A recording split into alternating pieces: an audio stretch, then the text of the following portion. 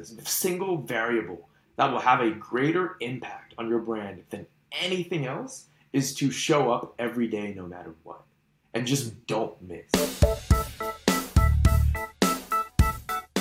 Hello, welcome to the Leverage 3 podcast. This is the show that helps you leverage the talent and tactics of high performers. I'm Craig Shoemaker, and today's guest is Rohith Kaliyur. Rohith is a Twitter brand strategist who helps CEOs and founders build winning brands. Rohith, welcome to the show.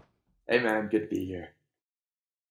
I'm glad to have you, and we have a mutual connection in between us that did the introduction, and that's like the coolest thing about being active on social media is the people that you meet and the introductions that come from that. Oh yeah, dude, Twitter's been absolutely life-changing when it comes to meeting like great people, and wouldn't be where I am today without the great Twitter community. Right. And so for those who might not know, where are you? Like you've had a little bit of an interesting journey here the last, I would say, few years. Yeah. So primarily on Twitter, trying to expand to other social media platforms, but that's still kind of a work in progress. Yeah, man, it's been an interesting ride. A lot of like, used to be a very heavy like course consumer myself, and a lot of just like studying a lot of like what the greats have been doing, and it's great to finally be able to put that into practice and see the results that I've been able to see. That's very cool. So your specialty is in helping people with brands, and it's funny because I've had like a number of conversations lately on the show about building brands and personal brands, and so the cool thing about what we've talked about is we're going to kind of get into some of the meat here. But I'm curious, how would you just describe like what is a brand? Yeah, man. So the way I like to see it is like a brand is a promise. So everyone's brand, like your brand has to stand for something. And so when you are positioning yourself as a brand, you're positioning yourself as someone that is reliable for some particular thing, which is what gets people to come back to you time and time again. And so if you have a brand, it's a promise that you are making to the person that you are trying to capture the attention of. And the strength of your brand is completely centered around your ability to keep that promise to other people. And so every testimonial, case study that you collect, every bit of content that you put out there into the world, every interaction that you have with other people, everything revolves around making sure that people believe 110% that you are someone that can keep that promise. And so the best way to do that is every time you interact with someone, you just keep the promise. And every time you fail to keep that promise, your brand strength goes down a little bit. And every time you keep that promise, and especially every time you get proof that you have kept that promise, your brand strength goes up. So promises, that's an interesting concept. So how do you establish the promise that you want to keep? You know, and the good news about that is you can go with whatever promise that you want. At the end of the day, it's up to you. It's a free world. But typically, the types of promises that people like to make are the promises that other people will pay them money to keep. So, like, Right. I can promise you that I'm going to eat dinner tonight, but you're not going to pay me any money to do that. But if I Right. promise you that I'll increase the revenue of your business by $10,000 over the next 3 months, you might be willing to invest some money with me to do that. And so the strength of your promise typically corresponds to what people are willing to pay for. And so a lot of that is you just have to experiment. You have to kind of play with it a little bit, see kind of what is that sweet spot of a promise that you can actually keep and a promise that you can make and still attract attention for. But at the end of the day, Right. that's how people really make that decision. Okay. And do you find that it needs to be really explicit, that it's more nuanced in like it's woven into everything that you say and do, or is it both? You know, and it's a lot more complicated of a question than you might think, because especially as someone grows and scales their audience presence, the level of nuance required in a brand's promise goes down. Like if Coca-Cola comes to you and says, "Hey, we will give you a refreshing beverage." Like you're not really going to demand a lot of nuance from that. But if some soda provider that you've never heard of comes to you and says, "Hey, I'm going to give you a refreshing beverage. You can like, okay, what's the ingredients in that? Like, what kind of benefit does this offer me over Coca-Cola? Are you going to give me like a discount? Are there any guarantees for me? Like, there's a lot more nuance that you're going to hold that brand accountable for simply because that person or that brand has no presence and you don't know if Mm. you can trust them. At the end of the day, the strength of a brand really comes down to the level of awareness that a brand has and the level of trust that people have in that brand. And so, if you have a lot of trust but you don't have awareness, or you have a lot of awareness but you don't have trust, both are about equally bad. I would say having this one slightly better, where you have awareness and you don't have trust, because then you can kind of rebuild that trust over time. Mm. But that's really kind of how the nuance ebbs and flows with a particular brand. Hey, do you want to get parts of these interviews that aren't available anywhere else? Well, you can join the Leverage 3 email list and get access to exclusive content just for subscribers. So go on over to leverage3podcast.com and sign up today. Okay. So when it comes to being able to measure awareness, I mean, there's probably the easy things like look at the size of your audience. Let's just talk about Twitter for Of for course. right now. You look at the size of your audience, you look at your engagement, you look at things like that.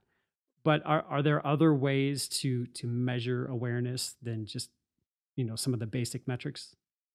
Yeah, so I think another one that is definitely worth considering is the amount of impressions that you get. So you could have a very, very low audience size. You could be getting very, very little engagement. But the whole purpose of having lots of followers and having lots of engagement is to actually raise the amount of impressions that your post is getting. Mm. Tons of people every single day will look at your post and will never engage with it. Maybe they're shy. Maybe they don't want you to know that they were looking at your stuff. Maybe they're just busy and they just looked at it fleetingly. Maybe they're not logged into Twitter, which is like a pretty common thing. People just not logged in, just like see your post. Maybe your post was repurposed and they clicked on the original link. There's a lot of different reasons why people might see your post but never engage with it. And so that's a great metric to look at as well. Now, it's not the only metric to look at, because you could have a whole lot of impressions, but nobody likes your post because people Sure. just Yeah. don't agree with you or don't like you. So there is a fine balance to play there. But yeah, I mean, impressions, followers, engagement. At the end of the day, the way I like to describe it is your brand really only has two outputs that you're really looking for. Everything else is kind of like a fancy, like a fugazi, like it's there, but it's not really like the most important thing. Followers, engagement, a lot of those things, even impressions to a certain extent, a lot of these things are kind of like vanity metrics. Like, they make you feel really good about yourself, but they're not actually improving your life that much. And so the two things that I look for when I'm evaluating the strength of a brand is the quality of relationships that a particular individual has and the amount of money that they're making. And I know money's not everything, but boy, it tells a lot of a story. And so if a particular brand is making a lot of money and they're extremely well connected, you see people on podcasts with very well connected people and stuff like that, then the assumption that I automatically make is this person has a strong brand presence. I mean, you look at someone like Alex Hormozy, who has like 350,000 followers, and you look at another like anonymous platitude account with like 500,000 followers. It's like Hormozy has a stronger brand because of the quality of those relationships and the amount of money that he's making. And I would even go so far as to say the money is actually a byproduct of the quality of the relationships. And so at the end of the day, the strength of a brand, it really comes down to, at least from an output perspective, to the quality of the relationships that you can get.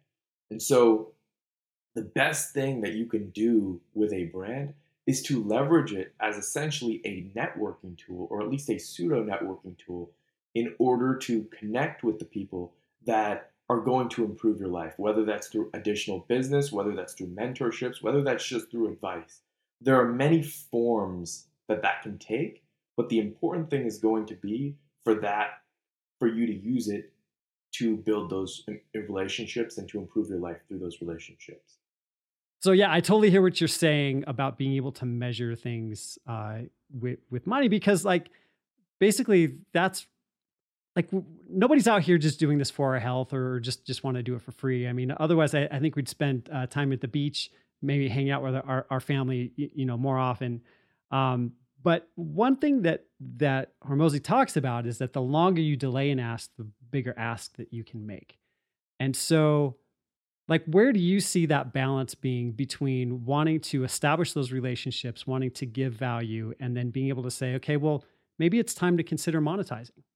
Yeah. So the way I see it, brand is kind of a long term game. So like if your goal, like you can still brand in the short term, but the approach has to be very different. And so the important question that I like to ask like clients of mine who have like who don't know where to strike that balance is how much do you want the money like now?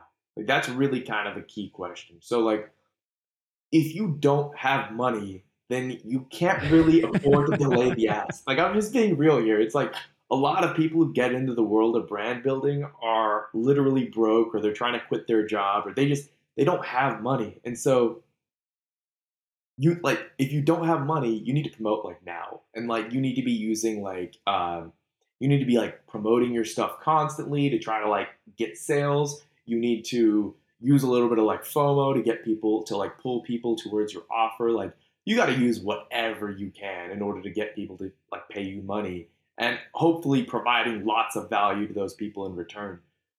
Now, if you have a little bit of money, you have a little bit of like a nest egg, then I would say delaying the ask as long as you can is very beneficial because it just makes people trust you so much more. It's like, oh, hey, this guy's not going to sell me something. Like, what, like, when, and I know, like, there was, like, an era of time, and I know we've kind of moved away from it, so I can't, like, speak to it as much. But when I was a kid, there would be all these, like, TV shows that would, like, pop up on the screen and stuff like that. And, the big question you got to ask yourself is, why did we all enjoy those shows so much? It's because there was this stream of dopamine that kept hitting our brain.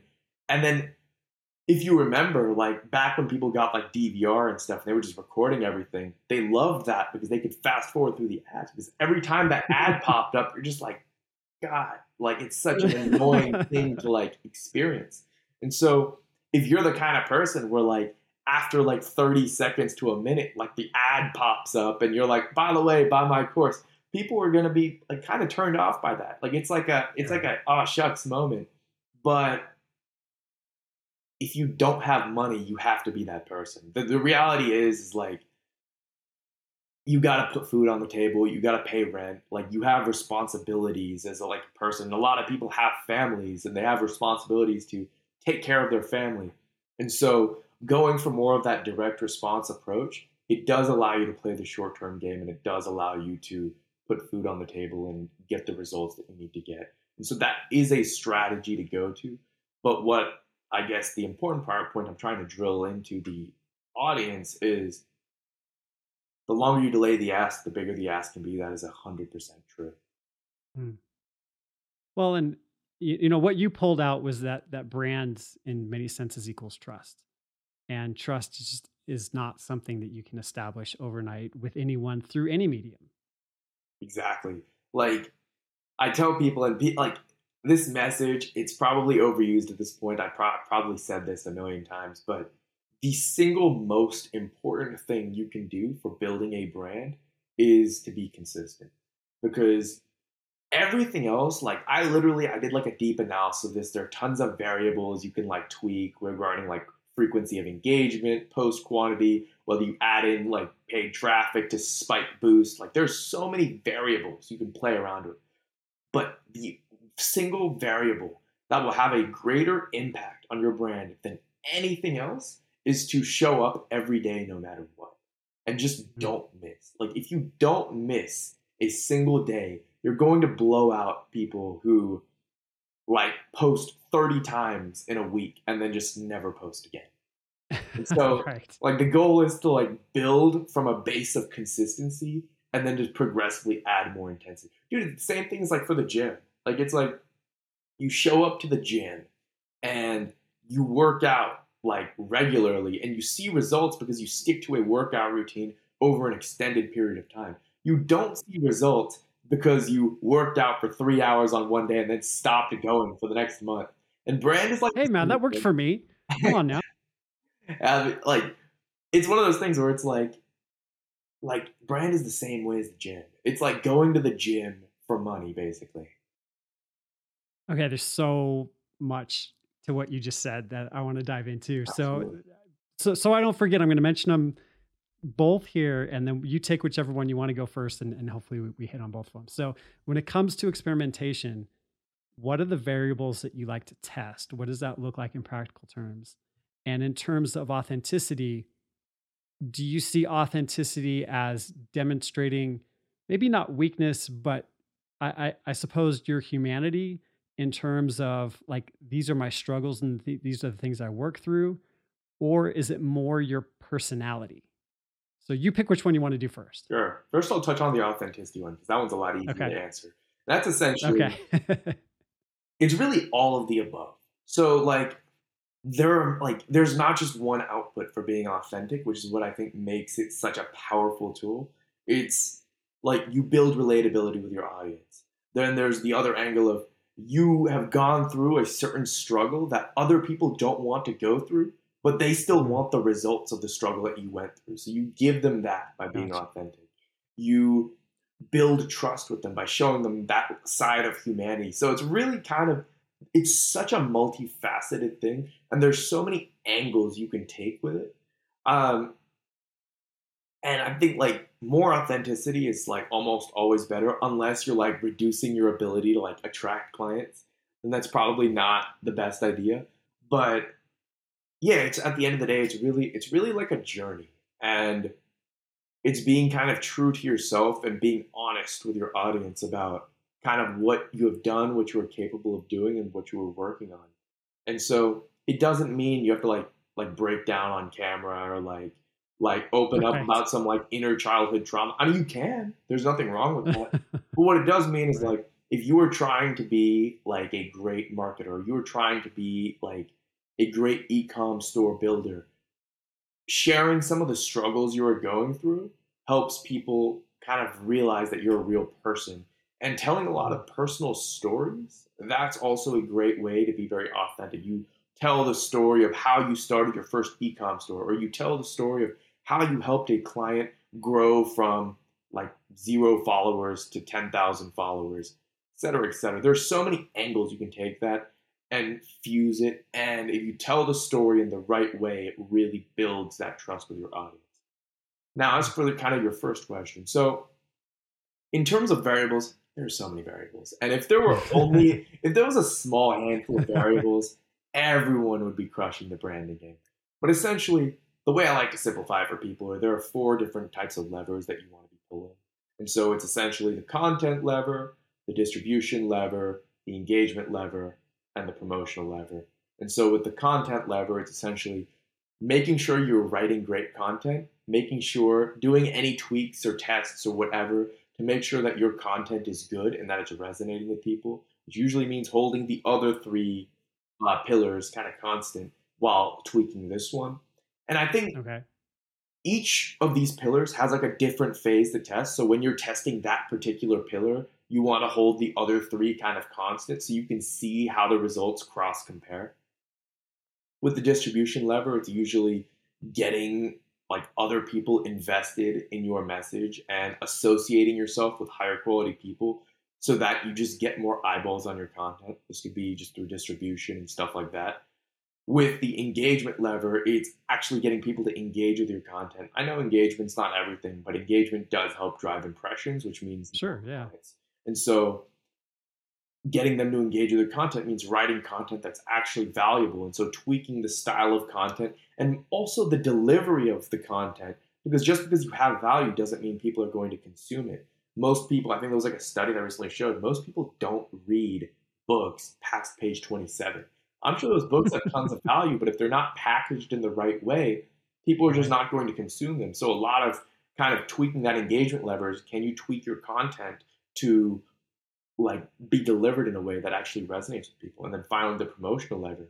Can you cross promote across different platforms? Can you combine kind of paid traffic with branding? There's so many variables you can test there to really spike your brand's presence.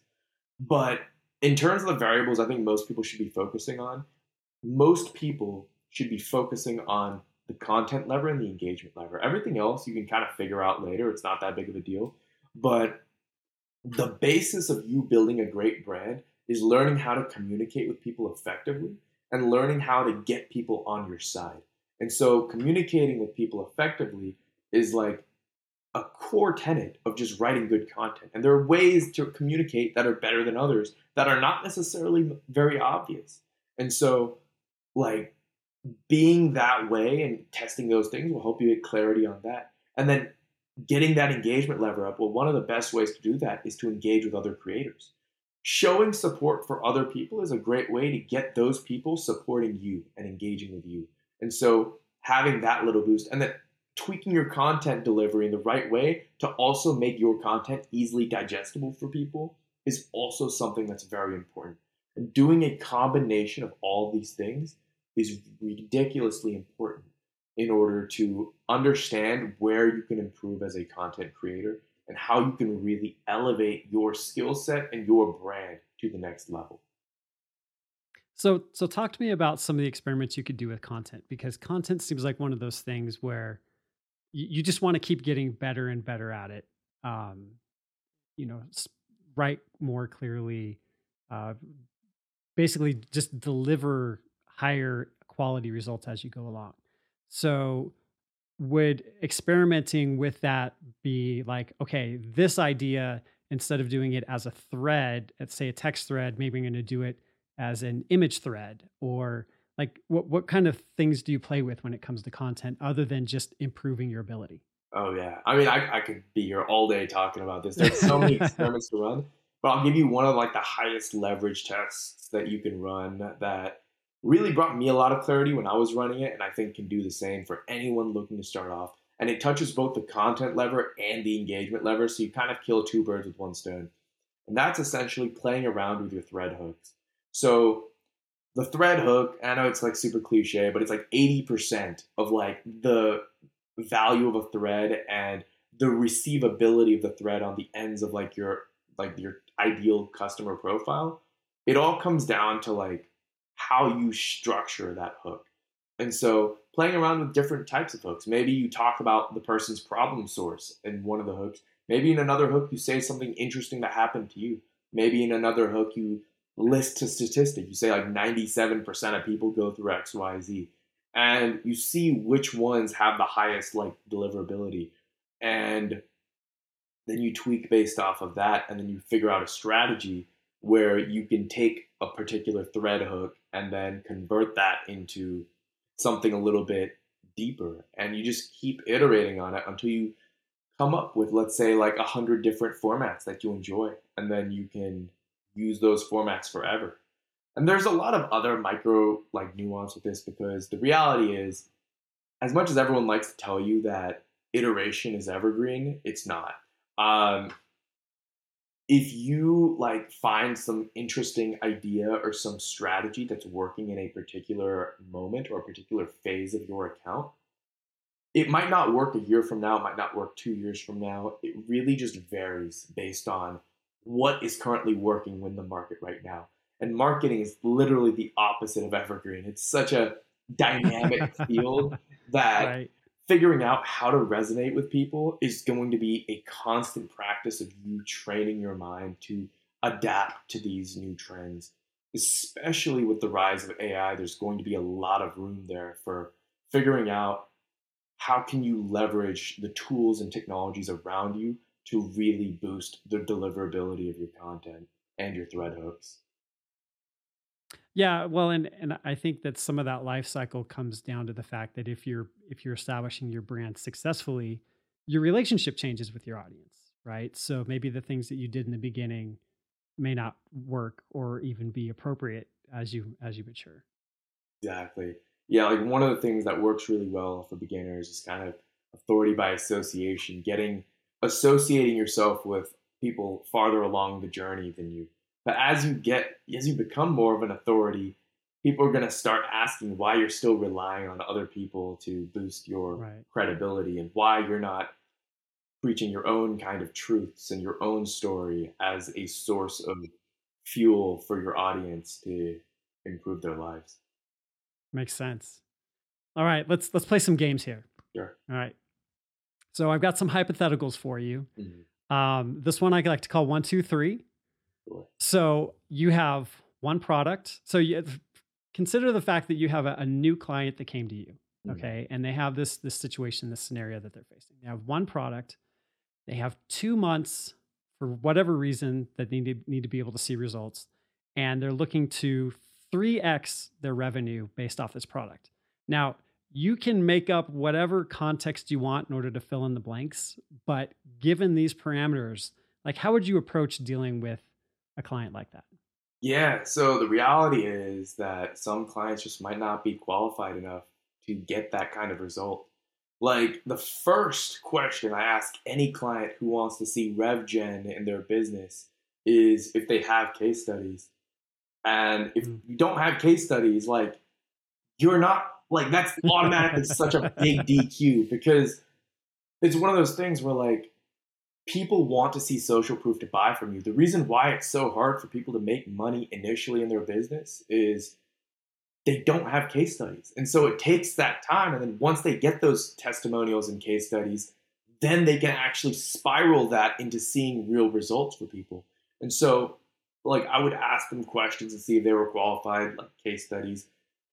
Seeing like a 3x ROI within a short time frame is also a very kind of risky proposition, especially if you want to go through a branding route. So what I like my first hunch, if I was in a situation where I want to like 3x my ROI, I'm usually thinking, hey,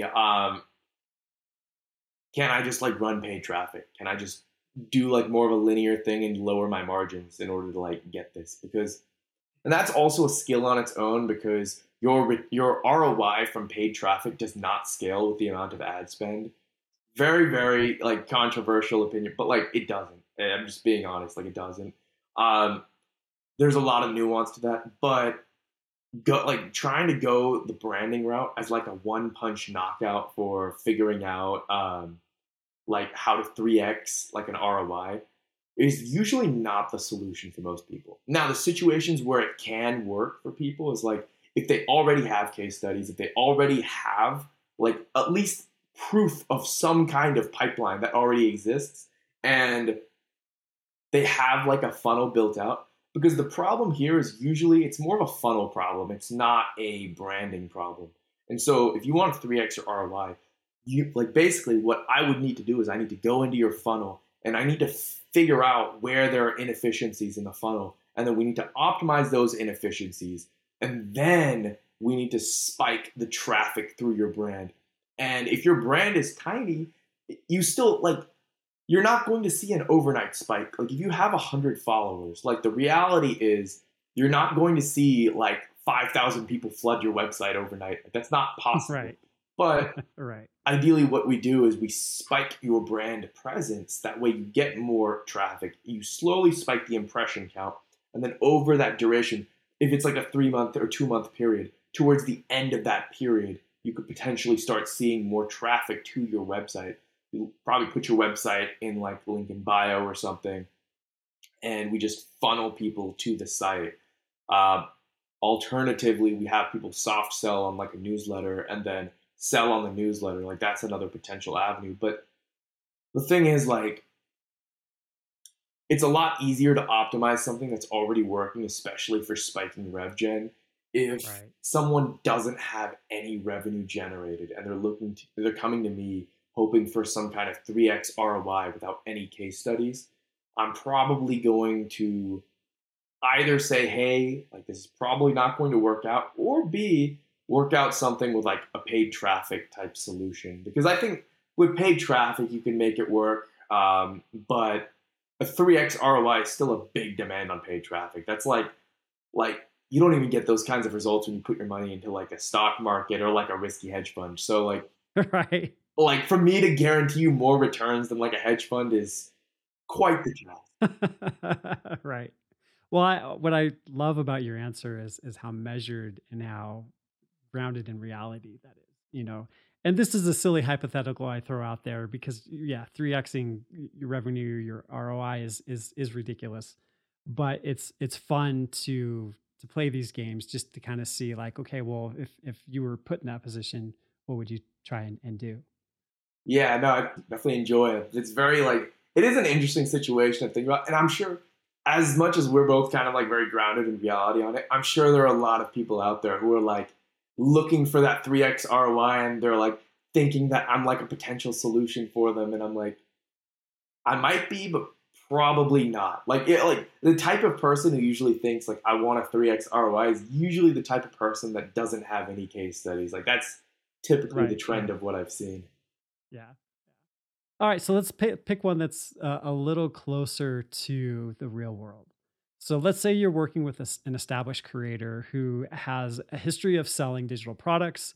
So this person has a funnel available that has a newsletter, a free newsletter that they offer to people with over 10,000 subscribers on it. And out of that subset of people, they've been able to sell to about 1,500 of those subscribers. So let's just say that the business has stagnated a little bit and they're looking to grow from there. What sort of advice would you offer? Yeah, so I would need a little bit of context on why it's stagnated. And so some of the questions I would start asking them is like, are your newsletter subscribers just burnt out from you pitching too much? Because you said 1,500 of them have like bought from the person. So they could potentially just be burnt out. They could have just bought something from them. The other thing Right. is, what does their social media presence look like? Like, are they constantly running lead gen campaigns on their social media, or are they taking time to nurture? I know a story of like a good friend of mine, Taylin, who he had a client that wanted him to stop growth campaigns and to start running lead gen campaigns. And he made a lot of money initially, but then he just burnt out his audience because he just overdid the lead gen threads. And so one thing that I would really look at is what is the cycle of content this person's putting out, what type of strategies this person optimizing, and then figuring out is there a weak point in the funnel would be kind of a next point of kind of contention.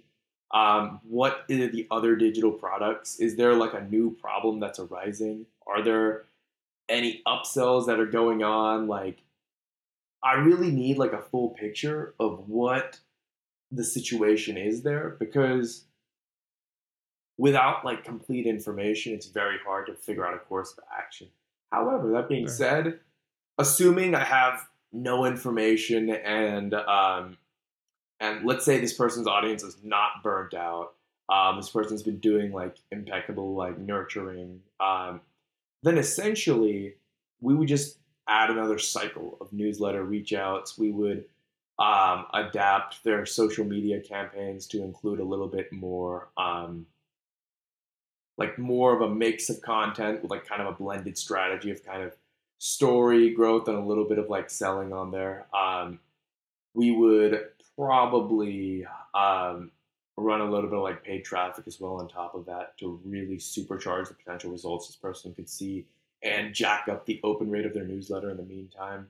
Um, and potentially have this person do a little bit of outbound as well. Because that's also a pretty key part of driving RevGen. Now, if the person is only selling low ticket, then outbound doesn't make sense because the value of a Right. unit of time is more than the value that you'd be getting paid for the digital product.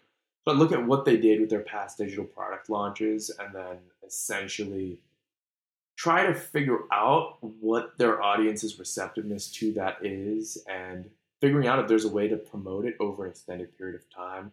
Are they promoting it using proper marketing psychology? Are they having like fear of missing out? Are they playing on any problem sources and really tailoring it? But my guess really is telling me that if the business is stagnating, it usually means that the person is doing something wrong or they're just tiny and haven't developed yet. It's one or the other.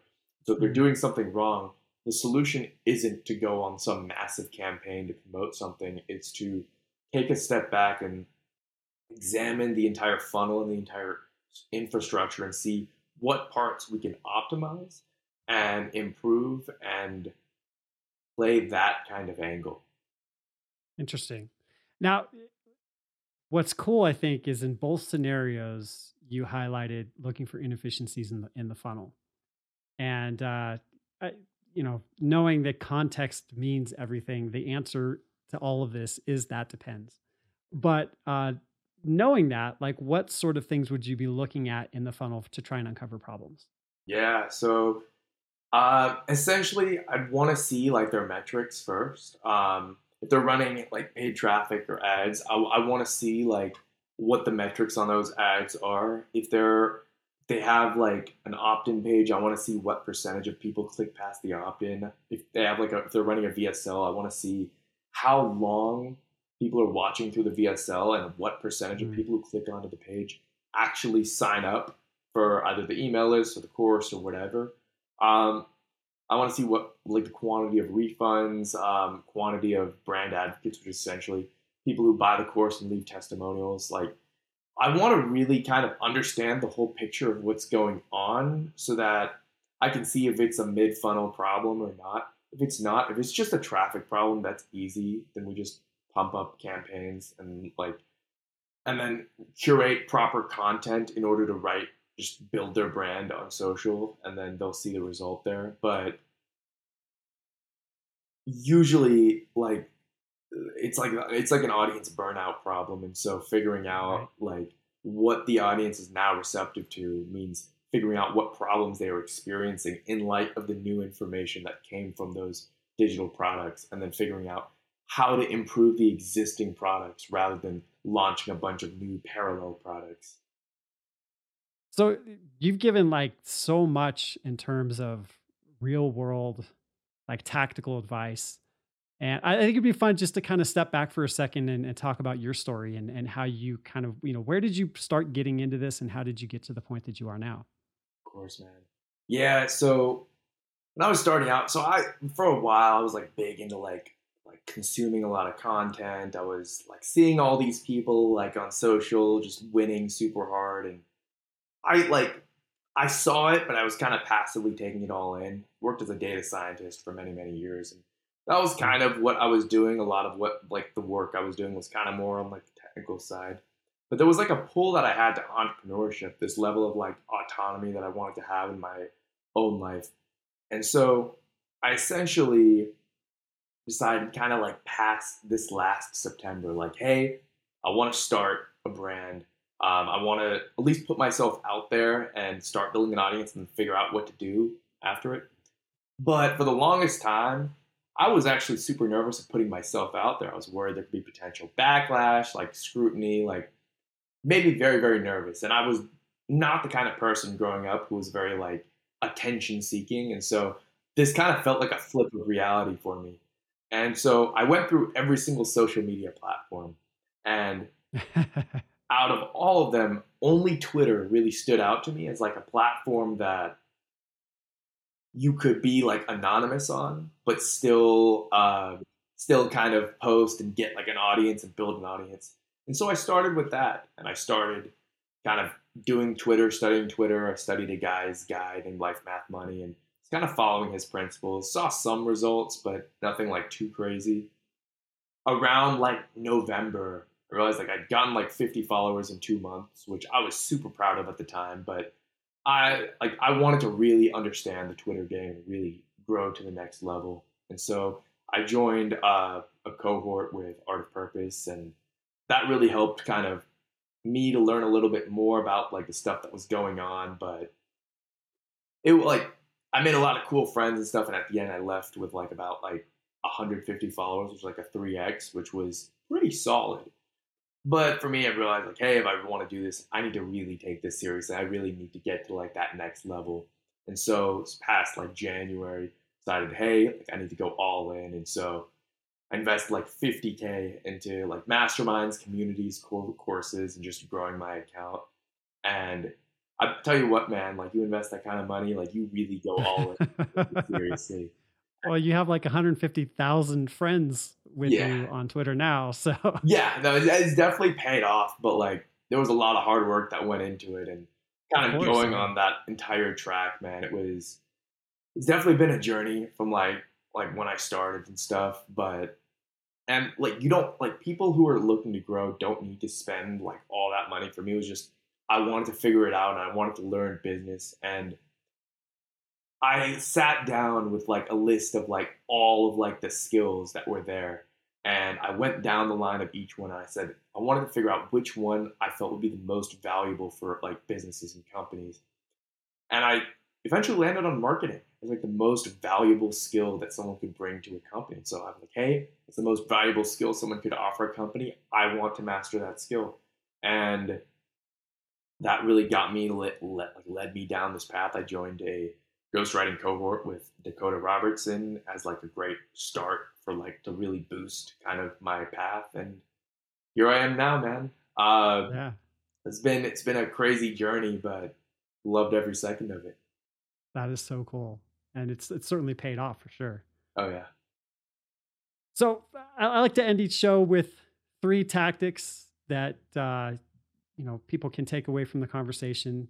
I think you've probably given us like 30, but if you were to sum up or offer anything different, what would you like to share with people? Yeah, so I guess I'm kind of given a lot of like very granular tactics on very like specific things. So I'll take a step back with these last 3, but it's essentially like the first one is kind of like don't put it off. Just start. Figure your skill out later. Figure out your offer later. Just start building an audience. Every day that you're not doing it is a day that you're missing out. So I would say build it and that goes along the line with my second thing. Don't build your audience around a particular offer or around a particular industry. Build it around yourself. Get people invested in you and make it a personal brand so that you have far more leverage with your audience. And if you want to switch like your industry or your career path or whatever you want to do, your audience will follow you and support you along the way if you build it around yourself. And the third step, which I've said it before, but I'll say it again, is be consistent. Like, there are so many complicated variables you can tweak, but the one that just has the highest ROI at the very, very top is staying consistent. If you stay consistent and you show up every day and you post and you interact with people and you just try to be involved with the communities that you want to earn an audience in, then you are going to win in the long term. And it might not be tomorrow, it might not be next week, it might not be next month, it might not even be next year, but in 10 years, and I know everyone like hates thinking in 10-year time horizons, but in 10 years, you will win if you like show up every day and you put yourself out there regularly and you keep making that effort to be known and to bring value to the people around you. Thanks so much for being a part of the show. Now, one of the easiest ways that we can stay in touch is that if you're watching on YouTube, please like this episode and subscribe to the channel if you'd like. And if you're listening to the audio version, rating on your favorite podcast app would mean the absolute world to me. So I'm Craig Shoemaker, and I'll see you again here soon on the Leverage 3 podcast.